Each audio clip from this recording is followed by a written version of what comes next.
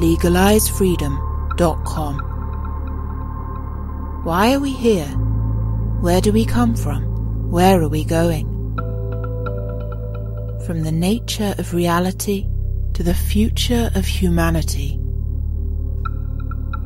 Listen without limits. Unchain your brain. Change your thinking. Change your life. LegalizeFreedom.com.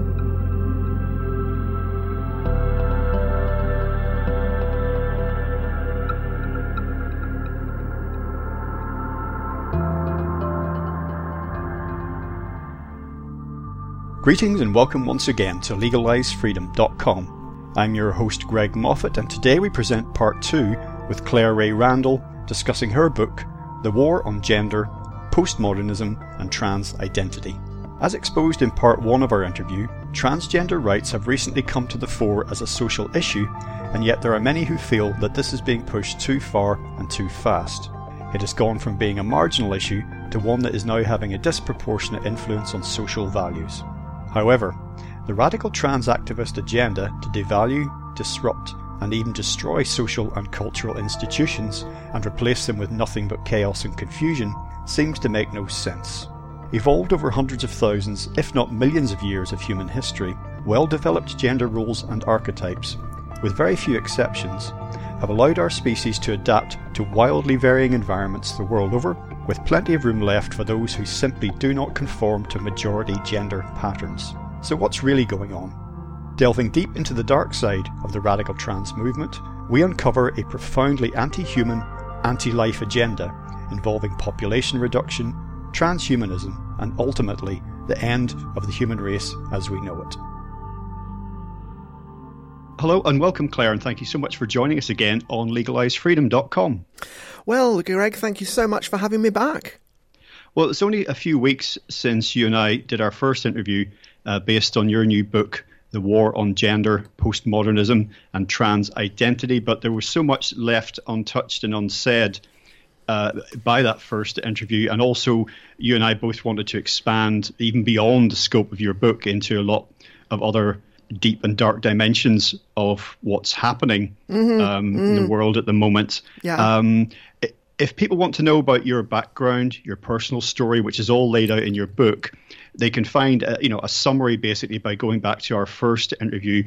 I'll simply say that you were born male and that you transitioned during the 1980s, and that's all deeply relevant to all of this, but we're not going to go over that ground again. Mm-hmm. Plus also, Greg, of course, there's an immense amount of this. About the first 2/5 of the book is about my personal, life journey before I get into the kind of,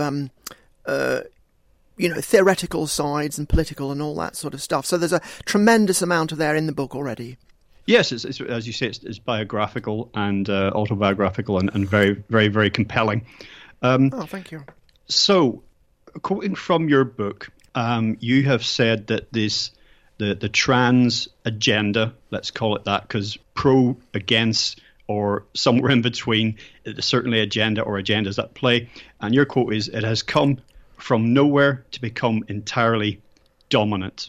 And that is something that a lot of us have been, if not disturbed by, at least, we've raised an eyebrow and wondered why this, for all the need for, for all the improvements in equality and inclusivity that there has been over the last few decades, and continuing progress in many areas, and welcome as that is, why this particular issue affecting such a small number of people has become such an enormous social issue, overshadowing issues of, other issues of sexuality and other issues of race and religion. It's completely blotted those out almost. I want to talk about some of what I see as radical political and social dimensions of what's happening. Mm-hmm. Now, what I see, and again, I find myself doing this sometimes, almost apologizing up in advance. I'm not going to do that at length, but we're not taking all and every topic, sub-movement, sub-interest group, and every individual that might come under trans and gender identity umbrella and somehow saying there's an inherent problem with this. Not the point. We're simply focusing on certain aspects of it that are mysterious, to say the least, if not troubling. Yes, indeed. And what I see at work is a social engineering agenda. There are many of those at play in the world at the moment, but I see that in the trans agenda. And it seems to be about devaluing, disrupting, dismantling, and even destroying certain societal and cultural institutions, including the idea of binary gender, or, mostly, generally speaking, binary gender in humans and other mammals, and including the nuclear family, actually. Yeah. Anything that we described as traditional. And I think we mentioned in our last interview, a lot of, traditional, there's this whole joke about you do something 3 times and it becomes a tradition. Yes. That doesn't make it good. So a lot of stuff that was traditional for centuries has been jettisoned, and rightly so. But not every, it's baby and bathwater situation, isn't it really? So, but we seem to be living in a culture, particularly in the West, of anything goes and nothing matters. And I don't think that anything does go, and I do think that some things do matter. I think the thing is, as I say right at the beginning of the book, I'm very pleased, I'm very glad for the increased acceptance for gender divergent people like me that's taken place over the last 25 years or so. And that's all great, except the thing is that almost at the point where society had reached this level of acceptance, it then got appropriated and taken off in a completely different direction. Now, this is a direction which had actually been lurking in the background, because I mentioned in my book a conference I went to in 1975 at Easter, in which this whole issue was being discussed, and there was already at that time a distinction between people such as myself, who simply wanted to adjust their gender appearance and expression into being what we felt more comfortable with, and there were others who saw this as a political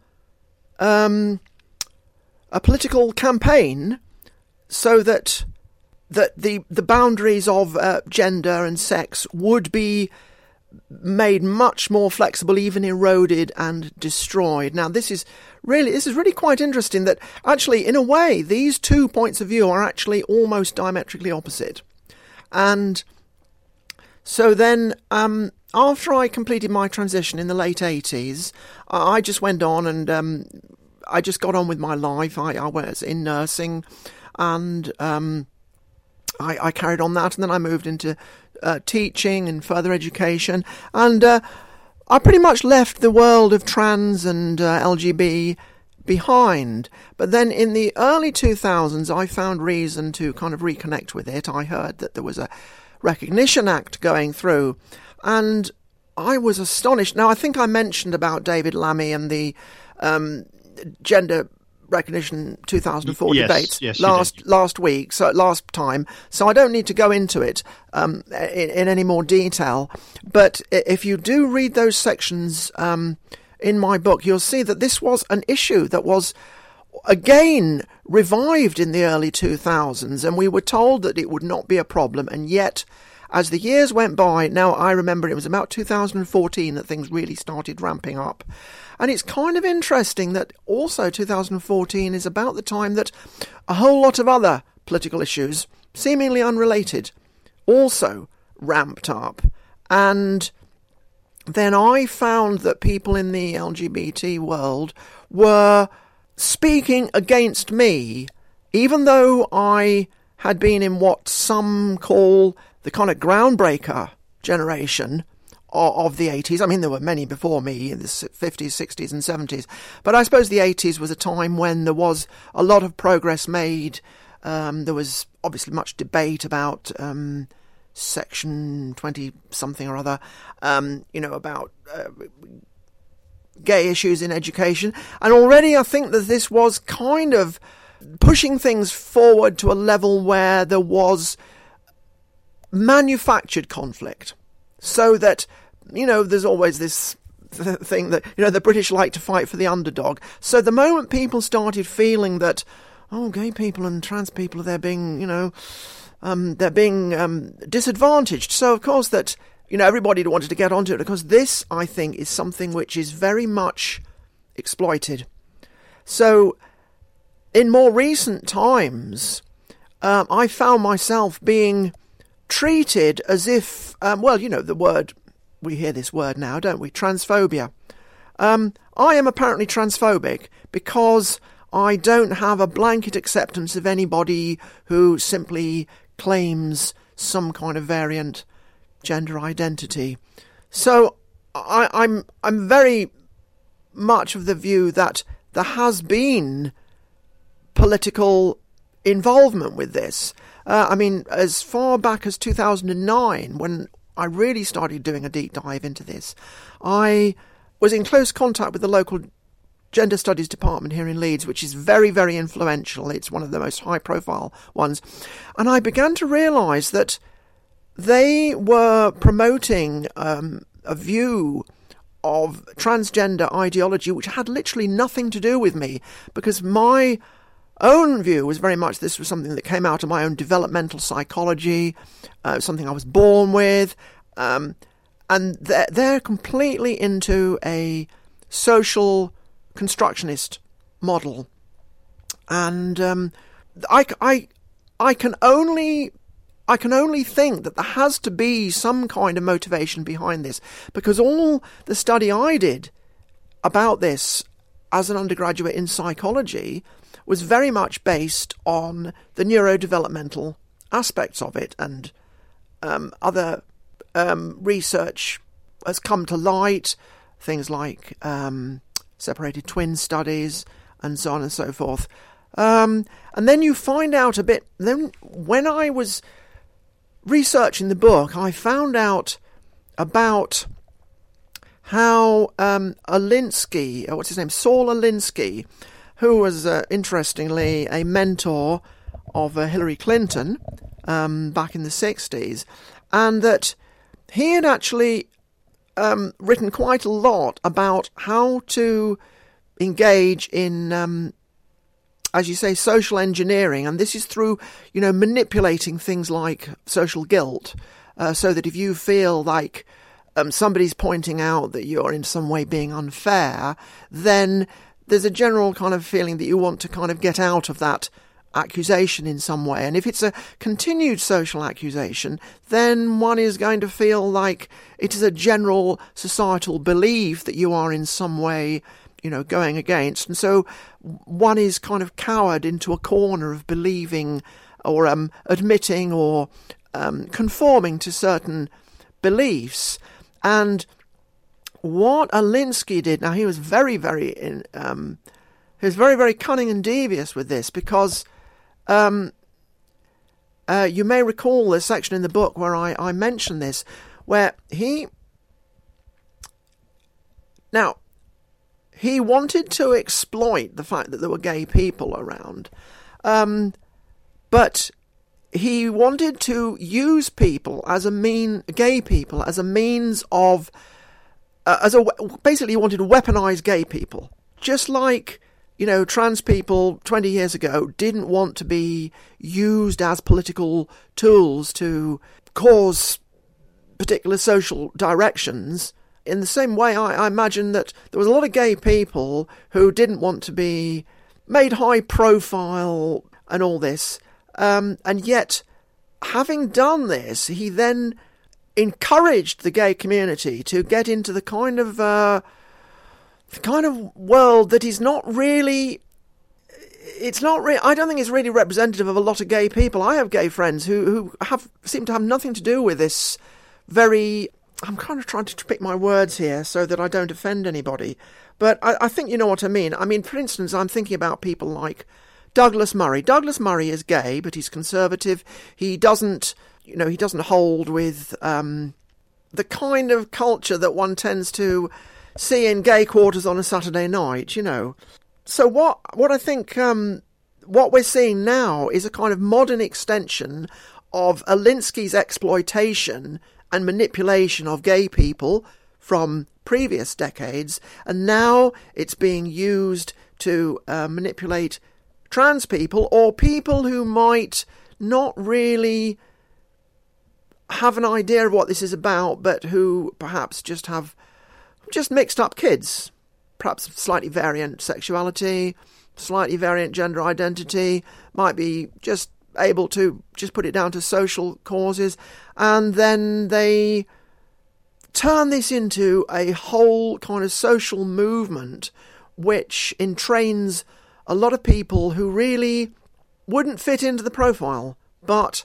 have, been entrained into it by the social pressure and the social engineering. Now, so this goes on to the next one. You're talking about destabilising families. I mean, gay people have already been used for that for quite a long period of time. Again, this is an Alinsky thing. And it's very interesting that this is particularly prevalent in the West at the moment. And we're obviously getting pushback. More traditional cultures like Russia, they're very hostile to this because they see the political background to this, and they don't want their own societies to be destabilised in the way that seems to have happened in the West. And obviously it's not just gay, trans issues. There's all sorts of other ways that the West is being destabilised at the moment. So I can't possibly really see that this could just be some natural social development, because it is actual people like myself who need to pursue a path of complete gender reassignment. Really, I didn't, and most of those like myself, we don't see it as a political issue about society other than just finding a niche for ourselves. Well, why should Douglas Murray, for example, feel that he has to be part of what some other subset of gay men might be doing or might be perceived as, or how they might be living? He should no more have to do that than I, as a heterosexual man, should have to feel like, I can be put in any other kind of subcategory with other heterosexual men who behave in myriad different ways. Well, exactly. A very, very good example, yeah. But it just so happens, well, I was going to say that heterosexual men aren't being, that isn't being weaponized, but of course it is. It seems that almost everything, every sort of cornerstone of our civilization is being weaponized, well, yeah. One against the other. But you mentioning Douglas Murray, actually, his new book, The War in the West. I don't know if you've read it yet, but many of the ideas. I've read the previous one. Yeah, well, this builds on that in many ways. Many of the things that you've just been speaking about and that we've spoken about in the previous interview and will speak about it for the rest of this talk, that have overlaps with other radical movements seeking to undermine societal and cultural institutions, and it does seem to be about the West really.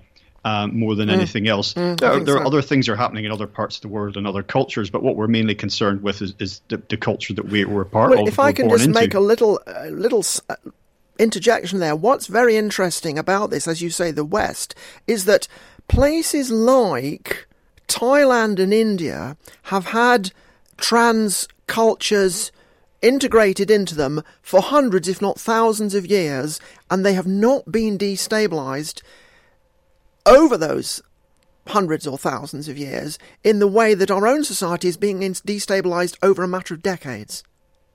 Oh yeah, and that's clearly, this is what begs the question that we're asking is, what's this all about? What's this for? It's clearly not just about liberating some oppressed minorities, not at all, because it's doing anything but really at the end of the day, and it's also sucking in all sorts of people that are not and probably will never be genuinely part of that minority. We have a lot of the people now claiming to be this, that, and the other thing, identifying as this, that, and the other thing, will never undergo any of the actual, the psychological adaptation that has to come with this, but the physical change as well. That's that seems to be the least of things on the list these days. Well, yes, and people like me who have made a reasonably, fairly adaptive change, we are now being demonised by certain, parts as, and I'm not talking about the TERFs, the trans exclusion radical feminists.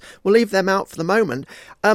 the trans rights activists are calling me true scum. This is their word for trans medicalists. So they say, oh, you're a trans medicalist. I'm saying, well, how else could you deal with this? But they say, well, they claim to be quite happy with their female-male bodies. This is, something I really don't understand, and something which was a big part of what triggered me into starting to look at this issue, 10 years or more ago.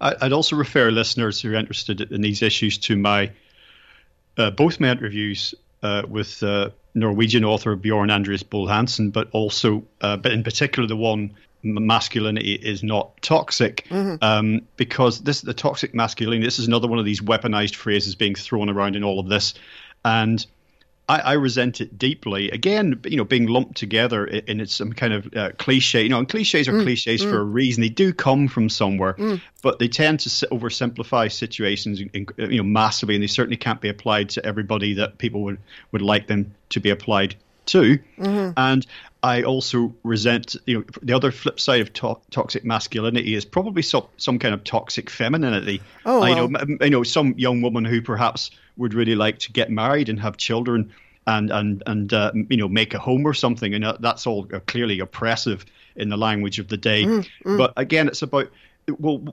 that's not for everyone, clearly, and no one should feel that is their only choice. But for some people, it is a choice.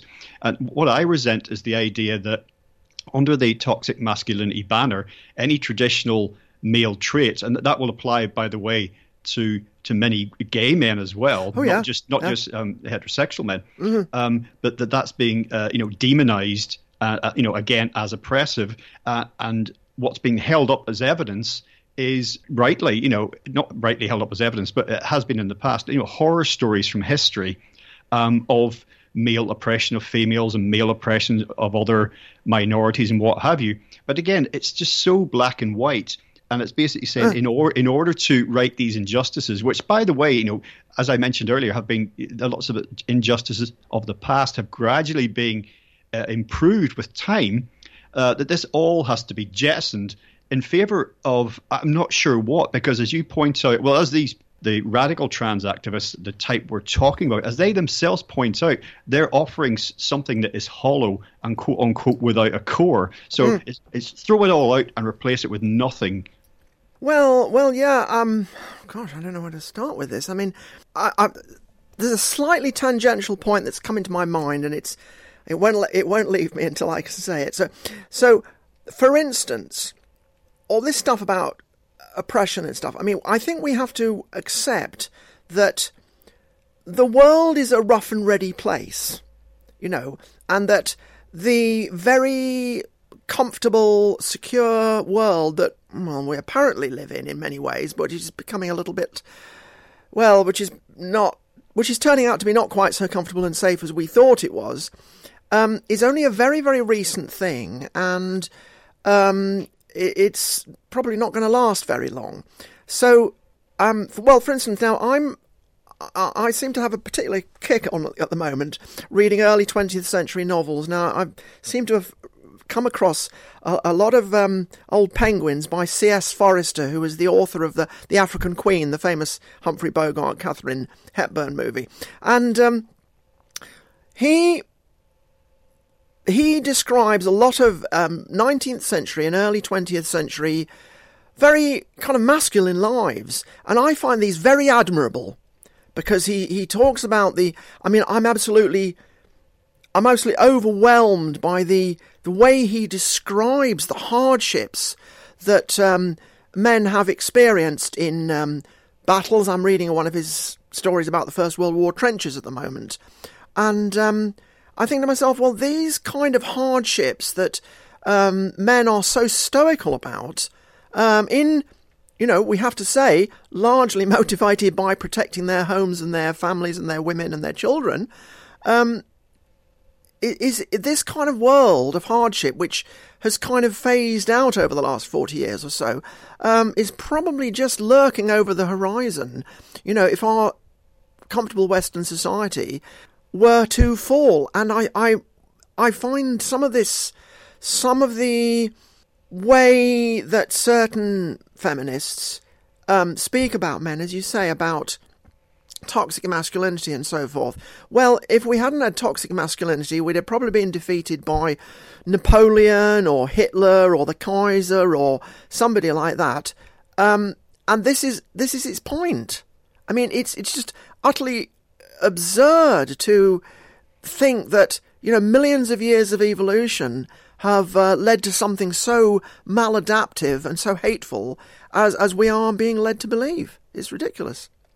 Well, I think a lot of the dysfunction in maleness or femaleness, in whether of whatever sexual persuasion, are down to other societal factors, cultural factors, and not just children's upbringing, but the wider sort of cultural milieu that they exist in, and that's been increasingly sort of a barren and very dark, destructive place towards the end of the 20th and into the first part of the 21st century. So, and I've spoken about this before, but I get from somewhere up at the top, when we say elites, at the point at which you can no longer identify or easily identify individuals or groups, you move up the pyramid of society, and when it becomes a bit hazy, from there seems to come this wider agenda, of which this trans thing is part, at its worst, is part of this wider agenda to dumb people down and then to castigate them for it. Look at these, at these pathetic creatures. They need to be controlled. They need to be directed. When you've done everything you can to make them like that. Well, I can't help thinking about whether you're trying to lead me into mentioning that horrible person, Noah Yuval Harari, who talks about people like this. I mean, this dreadful quote of his recently, which says, what do we need 8 billion people for? Well, I'd say you don't need them. They need them for themselves. They are living human beings, incarnations of the spirit, and their life paths and their lives and their, values and everything, nothing to do with him. What right does he have to say? Plus, also, I would say, as far as resources, food resources particularly go, I'm quite convinced that this whole Malthusian famine kind of narrative that we're being led into about there's too many people, we've got to reduce the population stuff, is really, it's false, because we're seeing they're trying to get farmers to downsize their productions and stuff like that. So basically, if you just if the farmers were just to increase their production, reclaim land. I mean, look what Holland is one of the largest agricultural producers, not just in Europe, but in the world. I mean, it's a tiny little country. They've reclaimed a few hundred square miles of land and cultivated intensively, and it shows what can be done. If Libya were to use its massive underground water resources to reclaim and recultivate land, as I think they're probably doing a bit of that, then we could find the millions of square miles of agricultural land could be made available, and I'm quite certain that there's a lot of we see the troubles in the Ukraine, how the food supplies are just being deliberately disrupted, and I'm quite sure that we could support 10-20 billion people on this planet if we really put our minds to it and stop wasting all the resources on non-productive things like this. So I think I think we're being deliberately directed away from a mindset that can lead us to solutions. Yeah, I mean, I totally agree. The wider topic that you've touched upon there to do with population and food supply, except we'll get onto that in more detail. It's in a little while. But what I wanted with Harari, when I watched the same video clips that you did, probably. I would like to have a how can I put it, a spirited debate with him. Oh yeah. But especially when I looked at this creature, and I don't care what people say, that that's what he struck me as like. He's one of these guys that got beat up at school, and I'll just say in advance of this that I despise bullies. It's one thing when I was at school. and I'm still to this day, I despise bullies. If I got any agency or any power to to shut a bully down, and when I see that happening, I will do it. Oh, good for you. I absolutely despise that behaviour. That said, what I wanted to do when I watched that video of his was punch him in the face, not beat him up, just punch him in the face, and just there you go. That's it. That's my comment on what you had to say. It's my review of your video. Yeah, well, I would just say that obviously not all people who get beaten up at school because they are weak turn out to be horrible genocidal lunatics like him. No, not at all. Far from it. In fact, some of the the people I know in my personal life have gone on to just do great things. Where we're in that environment, that could be quite. When I was at school, particularly in teenage years, it could be very competitive and aggressive. It could be the negative side of, and the girls would do this as well. Oh yeah. So you could see the negative. That's teenagers for you. The negative side of masculinity and femininity at work there for sure. I think that's partly what that competitiveness is partly about what growing up and finding yourself is, but of course it has a dark side and a dark expression. Yeah, and part of growing up is learning to outgrow that spiteful 13-year-old aspect and gain more maturity and just human respect. Part of what I see in this, and again, that the negative, the dark side of the trans agenda, and I see this in a lot of other similar movements and agendas that are moving us, in the same general direction, is, and particularly among younger generations who are part of it, and that tends to be young people that are getting sucked into this. Those of us that have been around the block a few times can tend to see things for what they are a little bit more, and it is a fear of responsibility actually.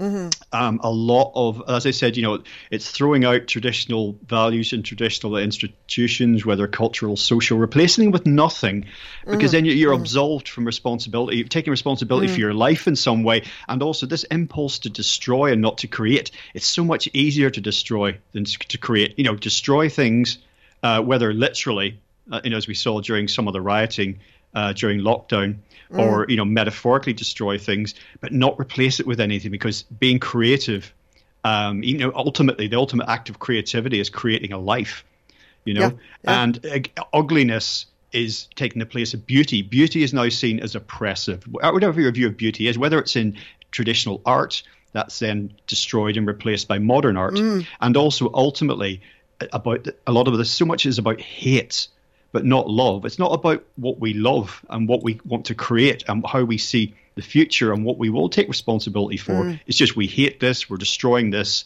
out with beauty, in with ugliness, anything goes and nothing matters. Well, I'm reminded of, you probably know James Dellingpole. I follow his podcast, and he interviewed an artist a while back, and the artist said something like that. He said he was with a group of people, and there was this, blue-haired feminist, and he was talking about how he wanted to create art of beauty. And I think she said those exact words. Beauty is oppressive, or possibly something even worse than oppressive.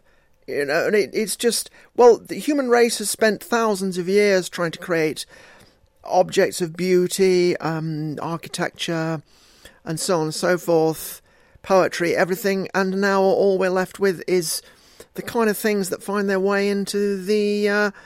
I'm sure J.M.W. Turner would be appalled to find that his name is being used for some of these exhibitions. It's astonishing. Well, a lot of the problem with the word beauty and other sort of positive, superficially positive affirmations is how materialist culture and consumer culture has sort of hijacked those terms. For example, we're talking, look at the cover of, let's take men's magazines, quote unquote, women's magazines, or magazines for gay men or gay women, whatever.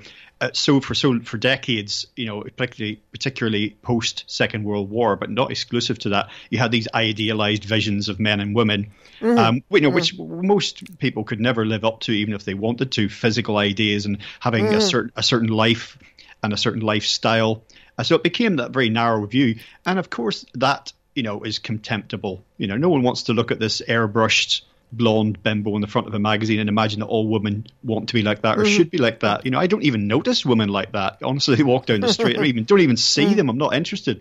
But you want to be like that, it's fine. Knock yourself out. But the point is, it was a very narrow vision. So that's where, in some people's minds, I think the idea of beauty being oppressive comes from, because it's a marketed, mass-produced, packaged idea of beauty or any other descriptor. Well, it's a commercialized commodity. And I was listening to a very interesting lecture by Dr. Jason Giorgiani recently, and he was talking about philosophy, trying to unify and all the different fields of philosophy, all the way from ontology, epistemology, ethics, and all these in the looking at the way that philosophy should subdivide or categorize reality, the universe, and experience. And beauty came into this as it was further down the the categorizations than ontology and epistemology, but it's still a kind of quintessential part of it. Like a hologram, all parts of a hologram contain all parts of the image.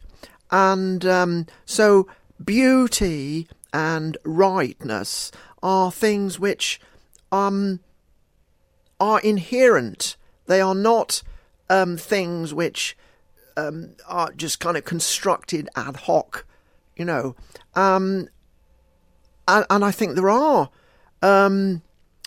objective standards. And obviously beauty, the thing is, one of my big things is that reality is like a fractal. It's always generating new stuff, but the new stuff always somehow has something in common with the old stuff, even though it's new. And this is like how, beauty can be reinvented and reinvented and reinvented, and yet it's always beautiful. And yet the moment it starts being ugly, everybody can tell. That concludes part 1 of our interview. Part 2 will be available soon in the subscribers area at legalizefreedom.com. legalizefreedom.com